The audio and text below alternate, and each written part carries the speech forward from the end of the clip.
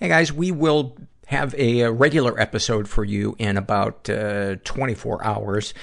I want to introduce you to a show that I think you will like. The people at Stitcher approached me and said, would you be interested in advertising a new show we have called Imani State of Mind? And I said, well, what's it about? And they said, it's about breaking down the barriers of mental health and normalizing the conversation around it. And it's hosted by Dr. Imani Walker, who is a practicing psychiatrist.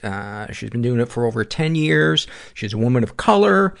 And I was like, that sounds great. Let me listen to a clip of it. And I did. And I think it's something you guys would like. A lot of people don't know where to start when it comes to talking about mental health. And that's why Dr. Imani created the show, to have those conversations and break down the stigma, and especially tailor her discussions for people of color. A lot of great advice in this show.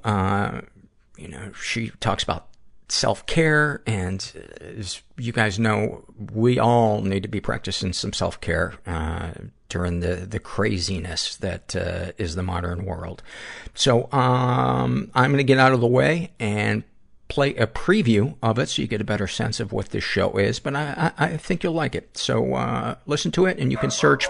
Oh, Gracie's got something to say. You can search for Imani State of Mind right now in your podcast app to get the first episode. It's out right now. Be sure to subscribe or favorite.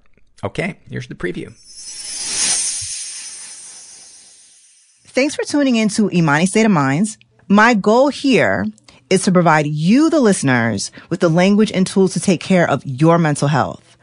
The reason why I wanted to start this podcast is because as this country, and more notably as people of color, begin more accepting of receiving mental health services, or even ready to be willing to talk about, mental health, like maybe I should get help for this, I began to notice that we really don't have the vocabulary to speak about mental health or mental illness. We lack the words to discuss what we might be feeling or what a family member or friend might be going through.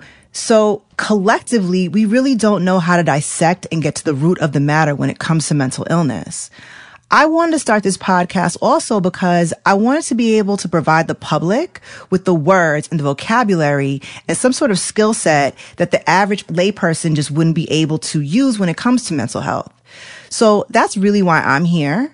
And I wanted to make sure that you guys have a good handle on what mental health really means and give you a whole lot more vocabulary words that you'll learn that you can take to your doctor or to your therapist, or even speak about it with your friends and family. Real quick, I want to introduce you to one of the producers on the show, Cameron Law, who's my best friend. You'll hear her piping in from time to time on the show because she gives really good insight. Hello. I am so happy that we are doing this. We've talked about it, and I love it when a plan comes together, and I'm really excited to get this off the ground. Me too. Now it's time for the part of the show where I answer your questions about mental health. Cam, will you read our first letter, please? Dear Dr. Imani, what are the best practices for establishing boundaries in the home between an aging parent who is sheltering in place with an adult child because of COVID and adult caregiver? I'm an empty nester and haven't been a full-time caregiver in quite some time. Asking for a friend. That friend is me trying to stay sane. That's so funny. I'm like, I'm asking for my friend, and that friend will be me. So I think the best way to kind of tackle this, because I understand, before COVID, I actually was thinking of moving in with my parents and selling my house. And I was like, oh my God, how am I going to deal with my mother? Oh my God. Because like your mom, my mom will micromanage my life despite the fact that I'm like a fully formed adult with a child. But I digress. That being said, I think that with the both of us, we have kind of overbearing mothers. Mm-hmm. And so I've had to, in my adult life, finally feel comfortable with creating boundaries for, me and my mom, because my mother will just, she will just nitpick and just like, well, I think you should be doing this and da da da da. And even when I say like, okay, but I don't really want to do that, it's like, but you're going to mess this up and you need to do all these things.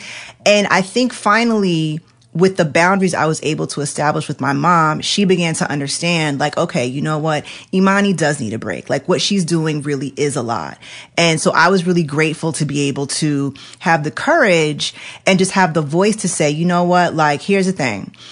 Sometimes my mom will call me and I'll be in the middle of something and I'll be like, you know what? I'm sorry, but you literally have 2 minutes to tell me what you need to tell me, because I got to go back and do a bunch of other things. And I think the same kinds of boundary setting can be applied to this situation.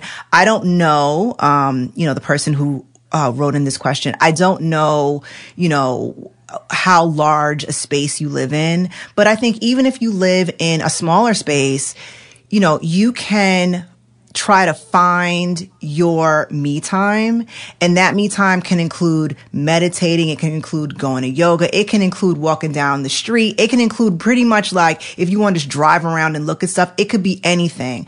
But I think along with setting boundaries, what's most important is to set a schedule, because now you have an adult parent living with you, and that adult parent was used to keeping a schedule too. It may not have been like, oh, I'm going to go to work and I got to go to the store after work, because maybe they're retired. But now with COVID, it was really difficult for a lot of people that I would see as my patients.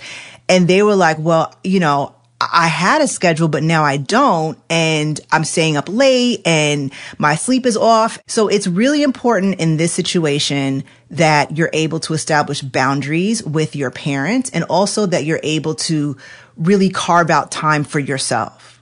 So I think we should just give a big up to the person that wrote this question, because if you just stop and think about it for a moment, imagine being quarantined with your parent.